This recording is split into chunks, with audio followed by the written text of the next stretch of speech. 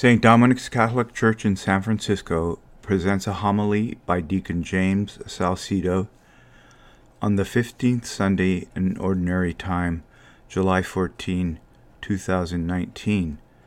Today's Gospel is taken from the Gospel according to Luke, chapter 10, verses 25 through 37, proclaimed by Deacon Charles McNeil.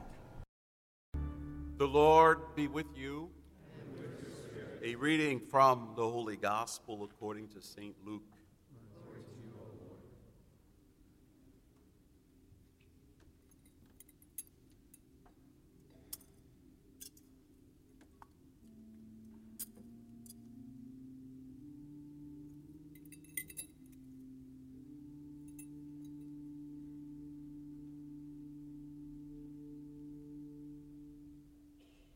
There was a scholar of the law who stood up to test Jesus and said, "Teacher, what must I do to inherit eternal life?" Jesus said to him, "What is written in the law? How do you read it?" And he said in reply, "You shall love the Lord your God with all your heart, with all your being, with all your strength, with all your mind, and your neighbor as yourself." He replied to him, "You have answered correctly. Do this and you will live." But because he wished to justify himself, he said to Jesus, "And who is my neighbor?" Jesus replied, "A man fell victim to robbers, and he went down from Jerusalem to Jericho. They stripped and beat him and went off, leaving him half dead. A priest happened to be going down that road. When he saw him, he passed by on the other side. Likewise, a Levite came to the place, and when he saw him, he passed on the opposite side. But a Samaritan traveler who came upon him was moved with compassion at the sight. He approached the victim, poured oil and wine over his wounds, and bandaged them. Then he lifted him up on his own animal, took him into an inn, and cared for him. The next day he took out 2 silver coins and gave them to the innkeeper with the instructions, "Take care of him. If you spend more than what I have given you, I will repay you on the way back." Which of these 3, in your opinion, was neighbor to the robber's victim? He answered, "The one who treated him with compassion." Jesus said to him, "Go and do likewise." The Gospel of the Lord. Praise to you, Lord Jesus Christ. Well, needless to say, this is one of my favorite parables. My favorite is the prodigal son. Some of you know that is my favorite, but that's for another homily. This morning, in the readings, the theme seems to be to know God and love your neighbor with compassion. In the first reading, Moses is pleading with the people to return to the Lord with all their heart and souls. As it was then and is now, God wants us to hear the voice and form that special bond with him through the Word. It is not up in the sky or across the sea. The love of God is right here, right now. We will thrive on that love and pass it on. When the seed of love has been planted, the bloom radiates out for all to witness. One afternoon, I was driving by on Park Presidio, and I stopped at a red light and observed a disheveled bearded man begging at the corner. While contemplating whether I should give him money or invite him to the Lima Center, where I knew Sister Lois would be upset because I'm always inviting people to the Lima Center and we don't really have the room or the means. But I do it anyway, and I get in trouble. So I'm sitting there, and so while I'm sitting there, a young lady, African-American youth, runs across the street in front of me, in front of the car, trying to catch a bus.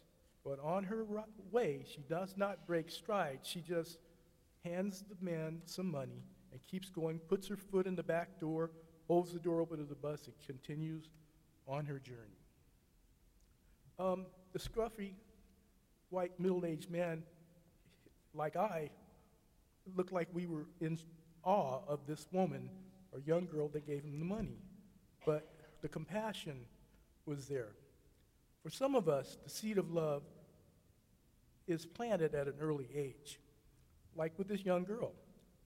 Let's pass it on to our youth in words and mannerisms that they understand. So let's pass that compassion for your neighbor on to the kids. In today's second reading, we hear of Christ's involvement in creation and his work for salvation of the world. When we do good, we are guided by the Holy Spirit, the invisible God.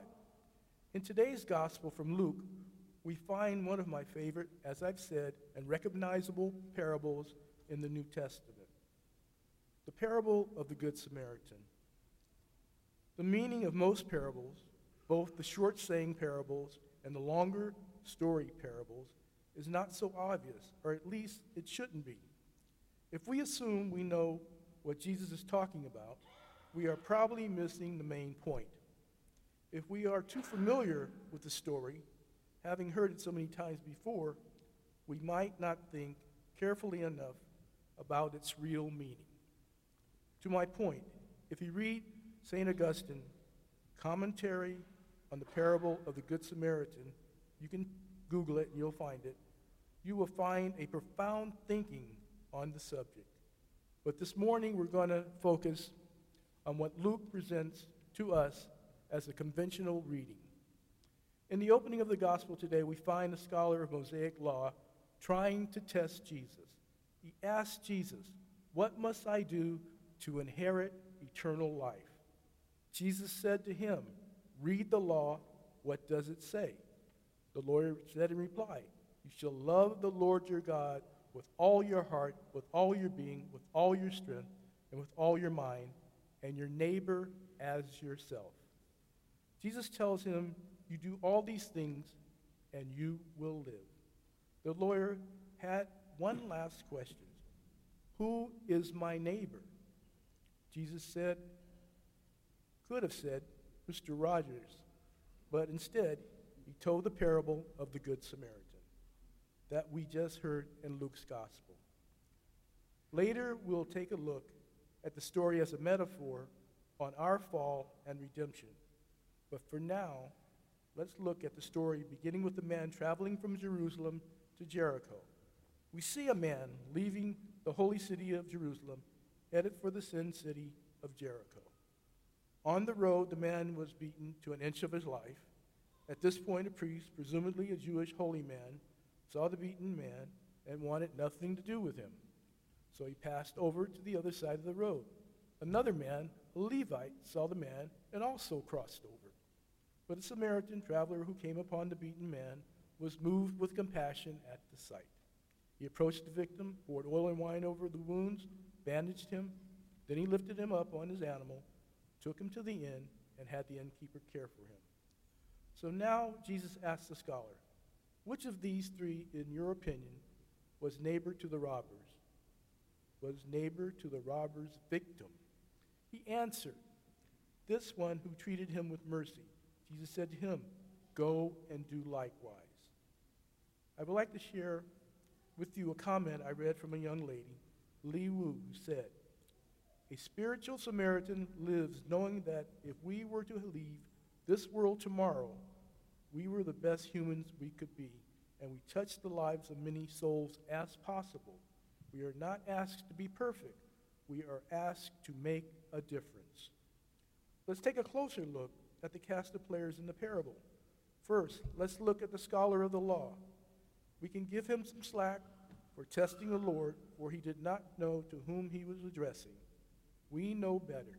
We should never test the Lord our God. We should love him with all our heart, soul, and strength. Now let's look at the victim. Nowhere in the parable do we recognize him as being Jew, Gentile, or Samaritan. Some of us could say it could have been me, leaving St. Dominic's, heading down to Las Vegas. Next, we have to figure out What was in the minds of the priest and the Levite?